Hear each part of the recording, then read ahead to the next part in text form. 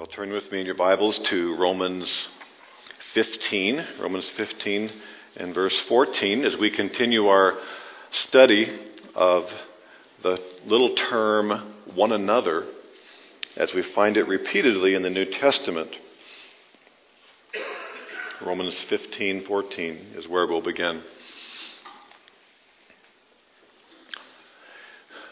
When you get to heaven, how surprised do you think you'll be at what you find out about God? Do you think you are growing in your knowledge of Him, that you would be less and less surprised of what He is like? The Scripture says that right now our knowledge is like looking in a mirror dimly. But 1 Corinthians 13 says we will know Him fully. 1 John 3 says that when He appears, we will see Him as He is.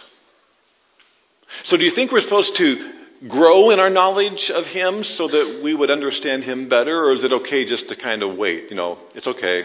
I don't need to know Him now. Just surprise me. Really?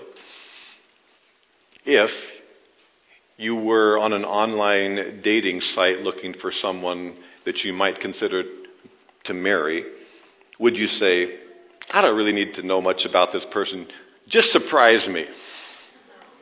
No, you want to know as much as possible before you meet them face to face. God intended for us to get to know Him now before we see Him face to face. How do we do that? We get to know Him with a two-way relationship. We get to know Him when He reveals Himself to us by His Word. We get to know Him as we express ourselves to Him in worship. Right? A relationship is two-way. He reveals Himself to us by His Word. We express ourselves to Him in worship. What we find out today is that happens best right here. When we gather together, we are to get to know Him best by teaching one another the Word of God, of what God is like, and as we sing together in worship of Him. So let's take a look at those, teaching one another and singing with one another. First of all, teaching here in Romans 15:14. Paul tells the Roman church, I myself am convinced, my brothers, that you yourselves are full of goodness, complete in knowledge, and competent to instruct one another. There's our phrase, one another. This is a compliment. How encouraging was it for the Roman church to hear from the Apostle Paul this affirmation, threefold affirmation. The first one is, you are full of goodness. You're a good church, he says.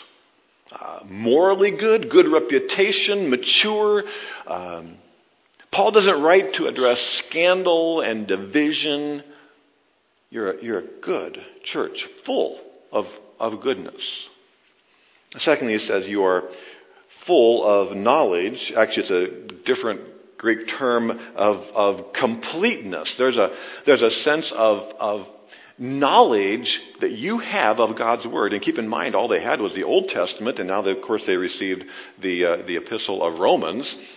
But your knowledge of God's Word is good. You are well taught. And Paul isn't taking credit for this himself, because Paul had not planted the church in Rome. In fact, he hadn't even visited yet. The church in Rome probably started when believers from Rome had been there at Pentecost, Acts 2:10, and probably took the gospel back to them. So Paul isn't saying you're well taught because of what I did, but rather you are rather complete in your knowledge. But then there's this third thing he says. And you are able to instruct, or you may have the term admonish, one another. The term means not the same as teaching one way, but admonishing, a relationship in which the word actually means to warn or counsel someone about their behavior. You're able to do that with each other. So it wasn't that they were deficient in their knowledge of truth, though we can always grow in our knowledge of truth, but rather that they would always need challenged about the application of truth. No matter how much you and I gain of knowledge, you take the New Testament survey class this summer, and you've been listening to sermons, and no matter how much knowledge we have, we will always need to be challenged about applying that truth. One another. Why is this a mutual thing? It's because when it comes to application, no one person knows all the ways to apply Scripture for you. I know you've had this thought. You're listening to a sermon and you think, "Oh, I know someone who needs that." Right? You're going to send them a link. You're going to tell them. Is it possible that someone has ever thought that about you? I know who needs to hear this. You see, we are often blind to our own spiritual gaps and needs. And so we need each other to be admonished. Most of what I share from here are things that most of you already know in terms of truth. But so often what God uses teaching for is to apply it, maybe in a unique way. This term, instruct or admonish, the Greek term is noutheteo, and I don't usually bring up the pronunciation if it doesn't mean anything, but if you have ever heard the word nouthetic counseling, it comes from this word.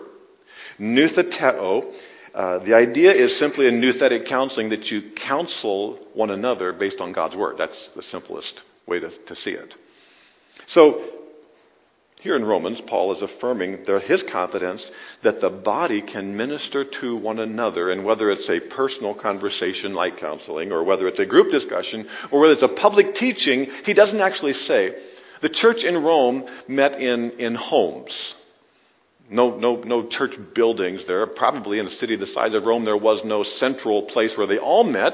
But for example, in chapter 16 of Romans, verses 3, 4, and 5, it refers to the church that met in the home of Priscilla and Aquila.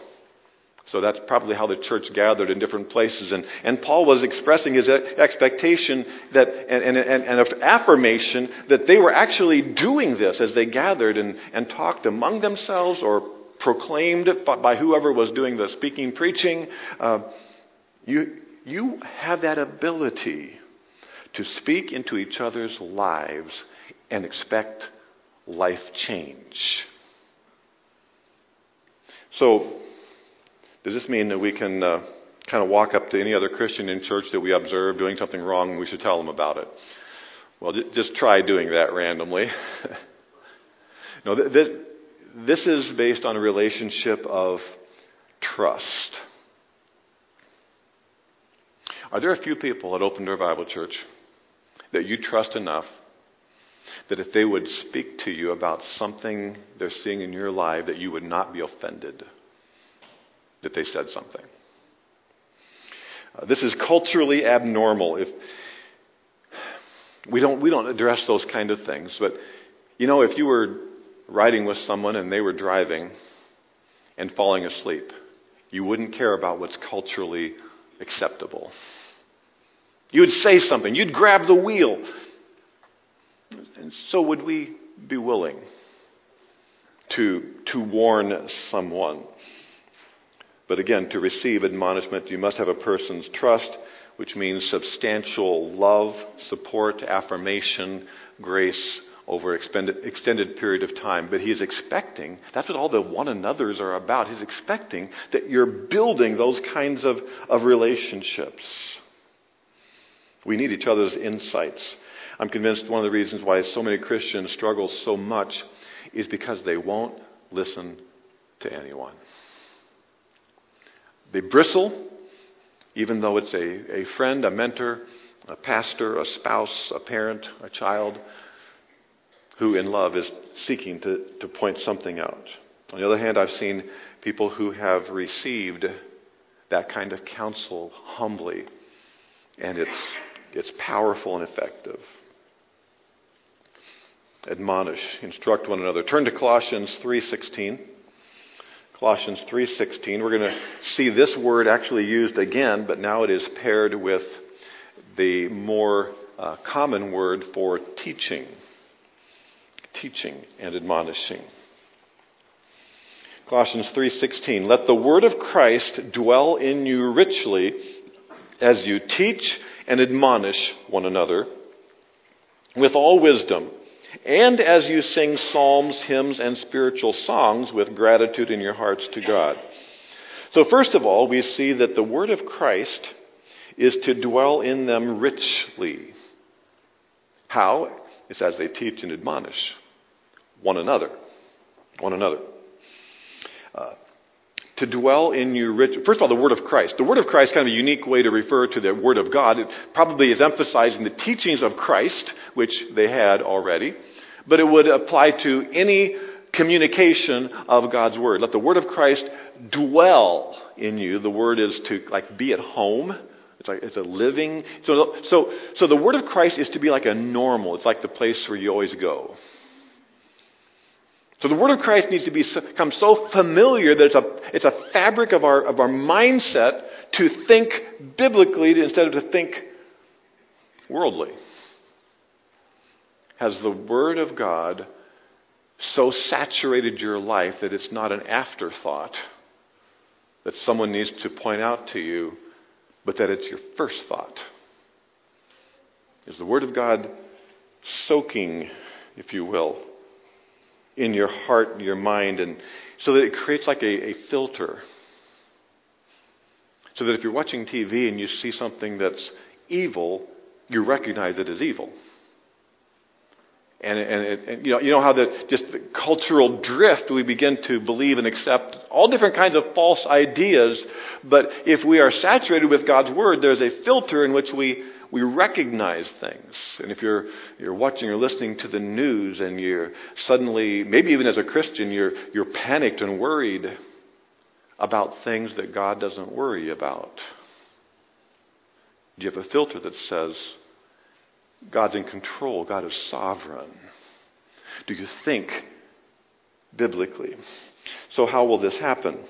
Well, from verse 12 on in this context, he's very clearly describing this happens as we meet together.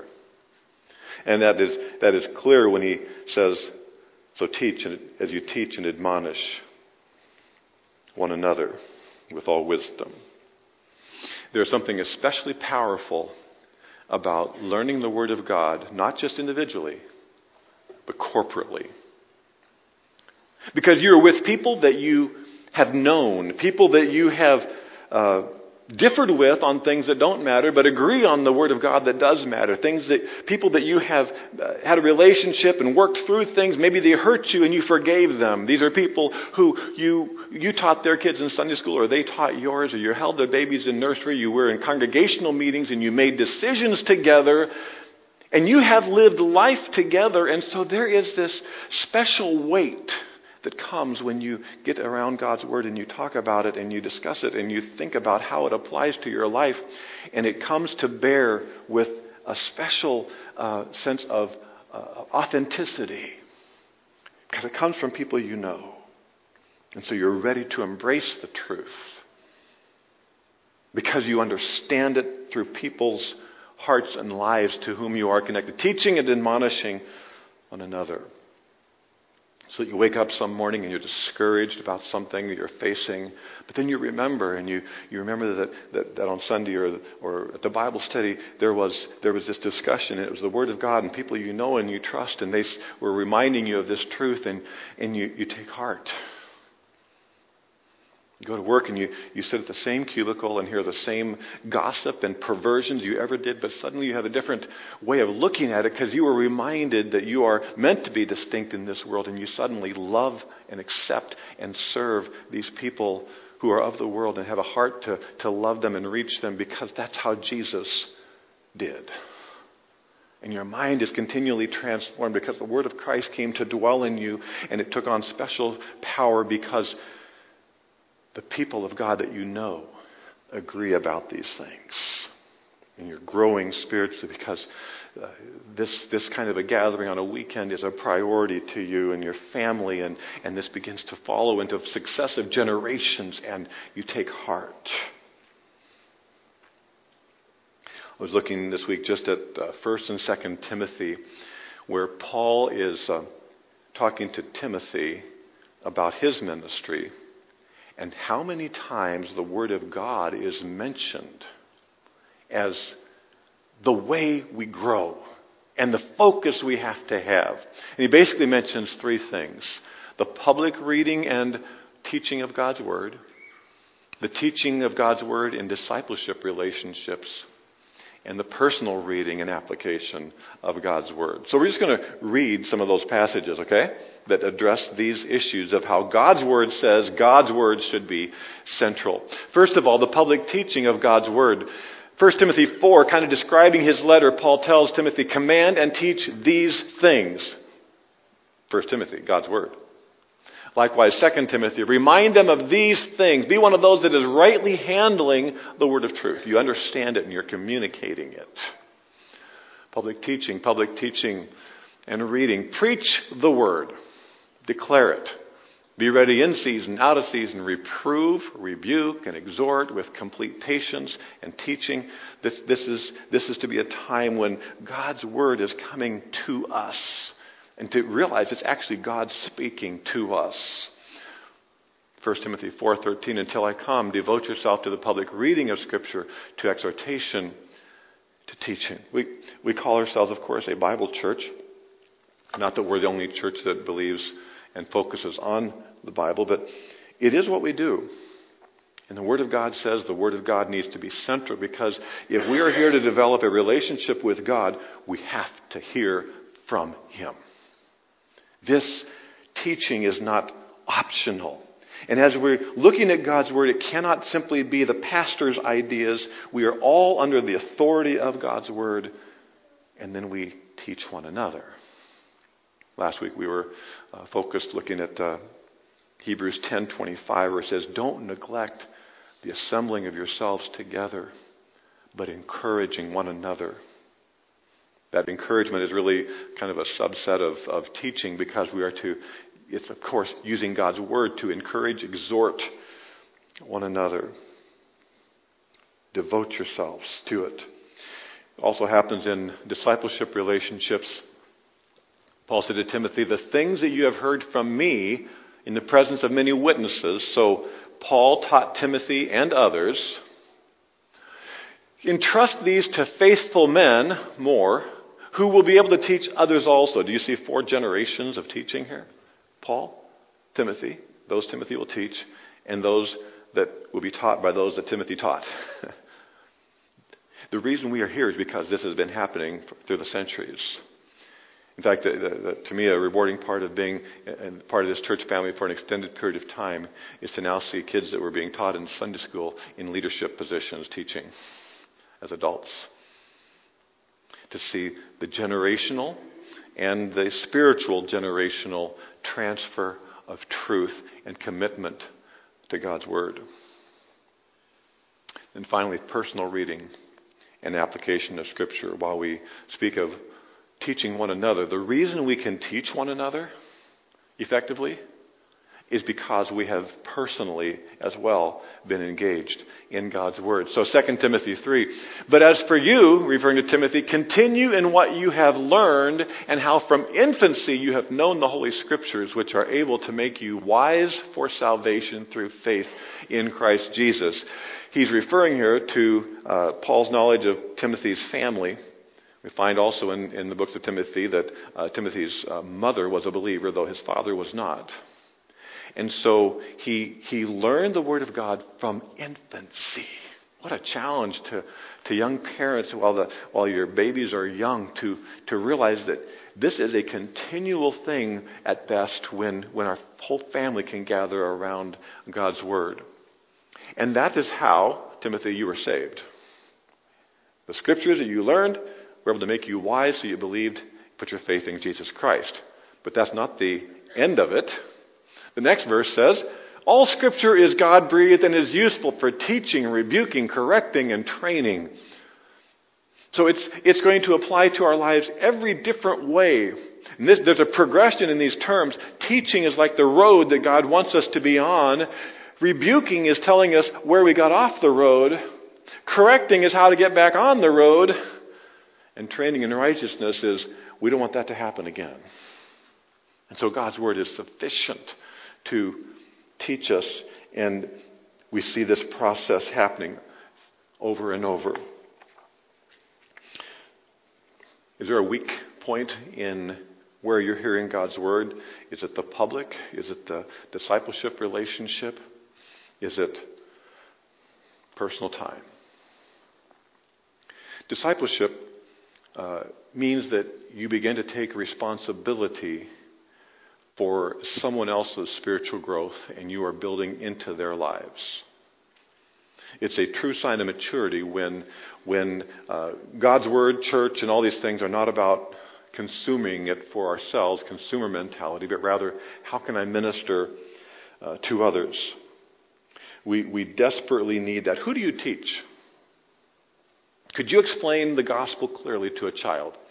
Maybe your child or somebody else's. So that they would know how to get to heaven.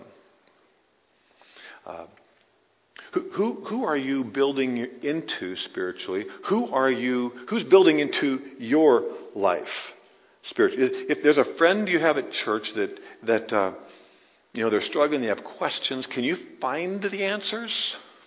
Not that we're always going to know them at the top of our tongue, or even a child asks you, and some people are scared of children's ministry. I don't know how to answer that question. Well, maybe you don't know how, but do you know how to find out how to answer the question? It's a process. That's discipleship. And what about your personal time with God in His Word? If this hour is the only input you have from the Word of God, how is that going to balance out 40-some hours at work where you'll be hearing whatever kind of ideas, maybe 10 to 20 hours looking at a screen that probably isn't teaching biblical truth? How's this 1 hour supposed to do that? We need that personal time in God's Word along with the teaching of one another, and God can build that well of truth that the Word of God dwells richly in us. It's only as we spend time personally in God's Word that we will have the ability to teach one another. Because God is teaching you something, and you something, and you something, and you something. And now there is this wealth, this network of spiritual truth that's available to us. I don't have all that truth. I'm not your Pope. And one friend or one favorite speaker on the podcast does not have all that truth. And so we need a variety of people in our lives teaching one another so that we get to know God even before we see Him. Going back to the illustration of online dating, I can't believe I'm using the illustration twice. If you wanted to get to know someone before meeting them, wouldn't it be helpful if you knew somebody else who already knew them? And if you want to know God well before you meet Him face to face, wouldn't you gain a lot from the other people who know Him, have walked with Him, have learned from His Word as well? And so this is a time and a place and Bible studies and adult Bible fellowships and relationships and one-on-one and coffee and all these things where we accomplish that. Teaching and admonishing one another. There's something else to a relationship, though, besides God revealing Himself to us. God designed that we grow in our knowledge of our relationship with Him by how we express ourselves to Him in worship, but again, together. With all wisdom. And as you sing psalms, hymns, and spiritual songs with gratitude in your hearts to God. So the two-sided coin is the Word of Christ dwells richly as we teach and admonish one another. But then also, as we together sing psalms, hymns, and spiritual songs with gratitude in our heart to God. So teaching is revealing God to us. Singing is expressing ourselves to God. In teaching, He speaks to us. In worship, we speak to Him. As we gain confidence about God in God's Word, we gain confidence about God's worthiness and greatness in our worship. Singing, it's very specific. That's a vocal thing. It's audible. Singing with gratitude in our heart. So there's the audible and the invisible of gratitude. If teaching is essential to our relationship of knowing God, how can singing be optional? This is not a spiritual deli. I'll take some of that, but not that. Do you sing aloud in church? If you are physically able to make some kind of joyful noise, do you put spiritual effort into singing with your brothers and sisters in Christ? To whom do you sing? With gratitude in your hearts, to God. So God is listening, not for the quality of your voice, but God is listening for the gratitude of your heart. Listening to God's Word indicates we are listening to God, but when we sing as worship, God is listening to us. God designed this time that we would corporately sing so that He can enjoy it. That's the purpose. Singing with gratitude in your hearts to God. Because, we can say, I listen to Christian music by myself. I sing with the radio. I listen to Spotify, my CDs, my 8-track tapes. I listened to some Christian music this morning. It ministered to me. But it's not the same to God as us singing together. When our family gets together, if it's a Thanksgiving or New Year's or Christmas or just a reunion or Sunday lunch, if whoever's around, we get together. I find great joy in just being around the table and hearing everybody laughing and having a good time, enjoying one another. God delights when we gather together to sing His praises. Go with me to Ephesians 5, where it's in many ways the same verse, you could say, but in a little different context and adding a little bit to it. Ephesians 5:19 and 20. You'll recognize these words, and I'm going to put them in there. Different translations put it different and divide this into separate sentences. Actually, verses 18 through 21 are all one sentence. So I'm going to pick it up in verse 19. Speaking, not speak, but speaking to one another with psalms, hymns, and spiritual songs, singing and making music in your heart to the Lord. These are grammatically participles, that is, results of a main command. The main command is in verse 18. So to really understanding what it means singing and making melody in your heart, we have to go back to the main command in verse 18. The main command has a positive and a negative. First, the negative. Do not get drunk on wine, which leads to debauchery. That means everything you wish you hadn't done when you were drunk. Instead, be filled with the Spirit. So the main command is to be filled with the Spirit. Galatians 5 describes the fruit of the Spirit: love, joy, peace, patience, kindness, goodness, self-control, etc. If you ever wonder what that really looks like, you just need to look at our pick of the week this week. Megan drew out that for you, age 10, so that you know what the fruit of the Spirit actually means. So be sure to check that out. The fruit of the Spirit are things that the Spirit produces. In other words, they won't be natural. We are not naturally loving, joyful, peaceful, patient, kind, self-controlled people. That's In our flesh, we're just the opposite, but by the Spirit, this is who we can be. To be filled with the Spirit is a command, therefore you may or may not obey it. But he's commanding you to obey it. He's admonishing you, right, to obey it.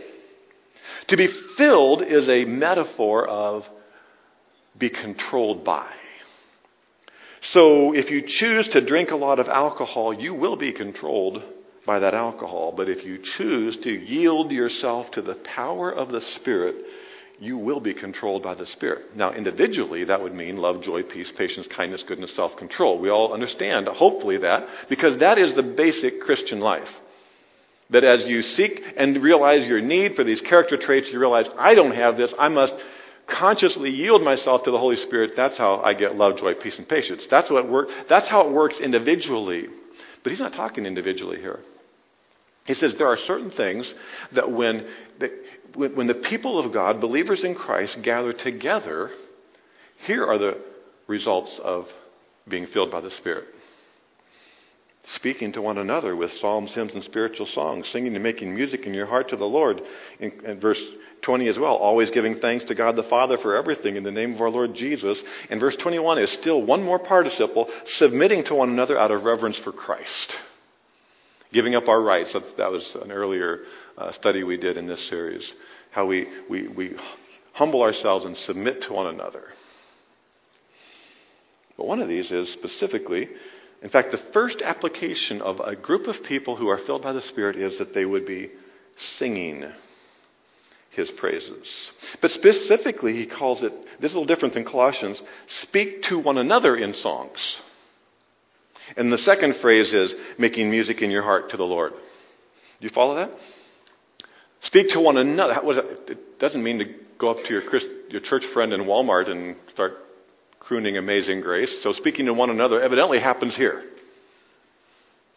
Speak to one another in psalms, hymns, and spiritual songs. A variety of music, singing together. For whose benefit? One another. And who else? God. Look at the verse. Do you see anything else in terms of who is to benefit? One another. And who else? God. Who's missing? Me and my enjoyment of music.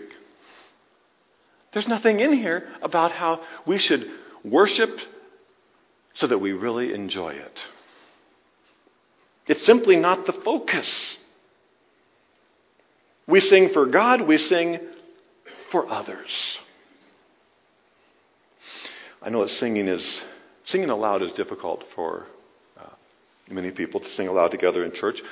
For one thing, if you didn't grow up in a church doing it, it's new. And I have no interest in anyone feeling attacked if you don't or haven't sung out loud in church much. But wouldn't this be a place where the Word of God admonishes us? And we would receive it.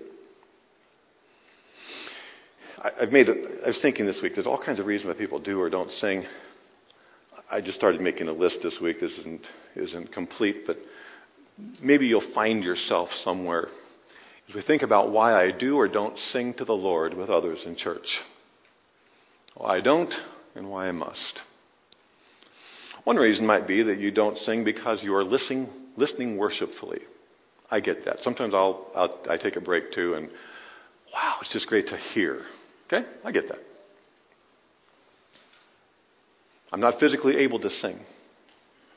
Understand that.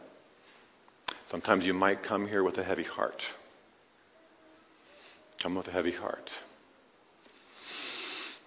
Sometimes you might say, I don't know the songs. Sometimes you might say, I don't like the songs.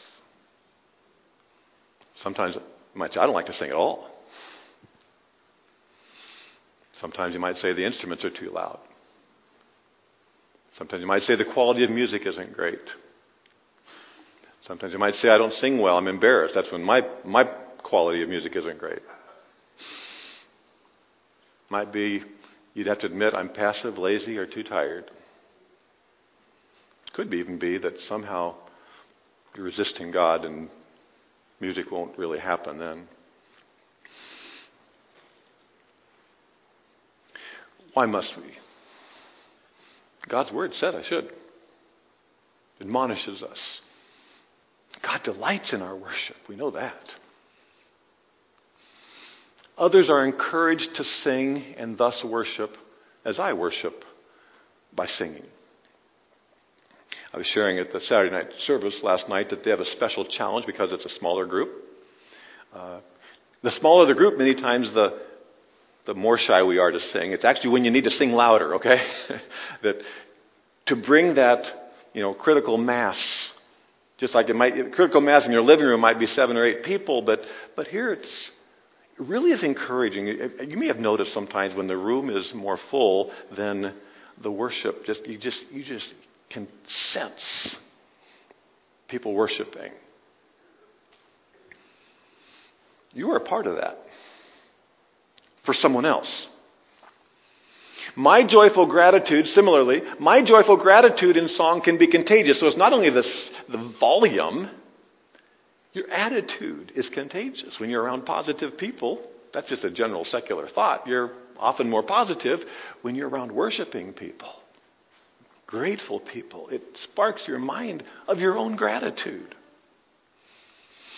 But then finally, music is often able to lift me emotionally when words alone cannot. That's why the world uses music in every strange emotional way. But for us, it is meant to be a way in which we are touched emotionally that can support the theological needs that we have. The truth that we need can be reinforced by our emotions. And music brings that. God designed music. And then finally, of course, the words can encourage me with spiritual truths I was not otherwise thinking of. Have you ever been surprised by something? Wow, I'm so glad they picked that song because that phrase, I needed that phrase today. As you think through some of those and whatever other thoughts you have, do you notice that when we do not sing in worship, the reason is almost always about me? When we do sing in worship with others, it is first about God, then about others, and then, of course, in obedience we experience these benefits as well. We've been studying the one another's now for a couple of months. We're almost done. The importance of the phrase one another is that it tells us that we should learn to think corporately, not just individually. And that's a very hard thing, I think, especially for Americans. We're so independent. If you've been married for a while, you know that being one means that as you think about an issue or a schedule or an opportunity, you immediately begin to think about how this affects us, not just me, right? So it might be that I would like to do that. I don't know if we would like to do that. Marriage oneness means that we begin to think as a team. Living the one another's means that Christ designed that we would begin to think about, how do I affect the church? How does the church affect me? How am I a vibrant, fully engaged part of us? Not is this a spiritual restaurant for me, but how am I a part of us? As we're called to love one another, serve one another, encourage one another, teach one another, speaking to one another in song, whatever it might be, how is it about us? I have a friend, Mark, from Bible college days, who has been a missionary in Brazil now his whole career. He's a seminary professor there and an evangelist. And he shared some quotes this past week on social media from his mentor from probably 30 years ago, Pastor Kurt Lehman. And one of them that I noted this week was when he was a young pastor working under Kurt Lehman. Pastor Lehman asked him, "Mark, have you ever noticed that most of your sentences begin with the word I?" He said it was a life-changing moment for him. Most of his sentences began with the word I. We are called into a relationship with Christ so that we would relate to one another. And we need to embrace that. And sometimes the uncomfortable, excruciating changes of mindset it'll mean if we are to get to know Him best before we see Him fully. Grow in your knowledge, grow in your experience with God best as we relate to one another. Let's pray. Heavenly Father, we are so grateful that you called our name personally, that you knew us individually before you made the world. You knew you would save us. We realize you are a personal Savior. But by coming into relationship with you, Lord, we realize we have come into relationship with all other believers, and specifically those with whom we gather as you have designed week by week. I pray that you would enrich these relationships in every way. We would see the value of the church family to ourselves and our value to the church family.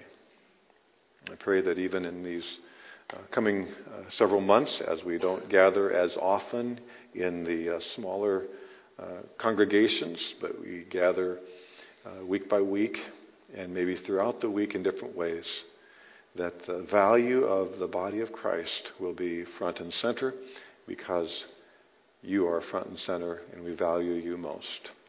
In Jesus' name we pray. Amen.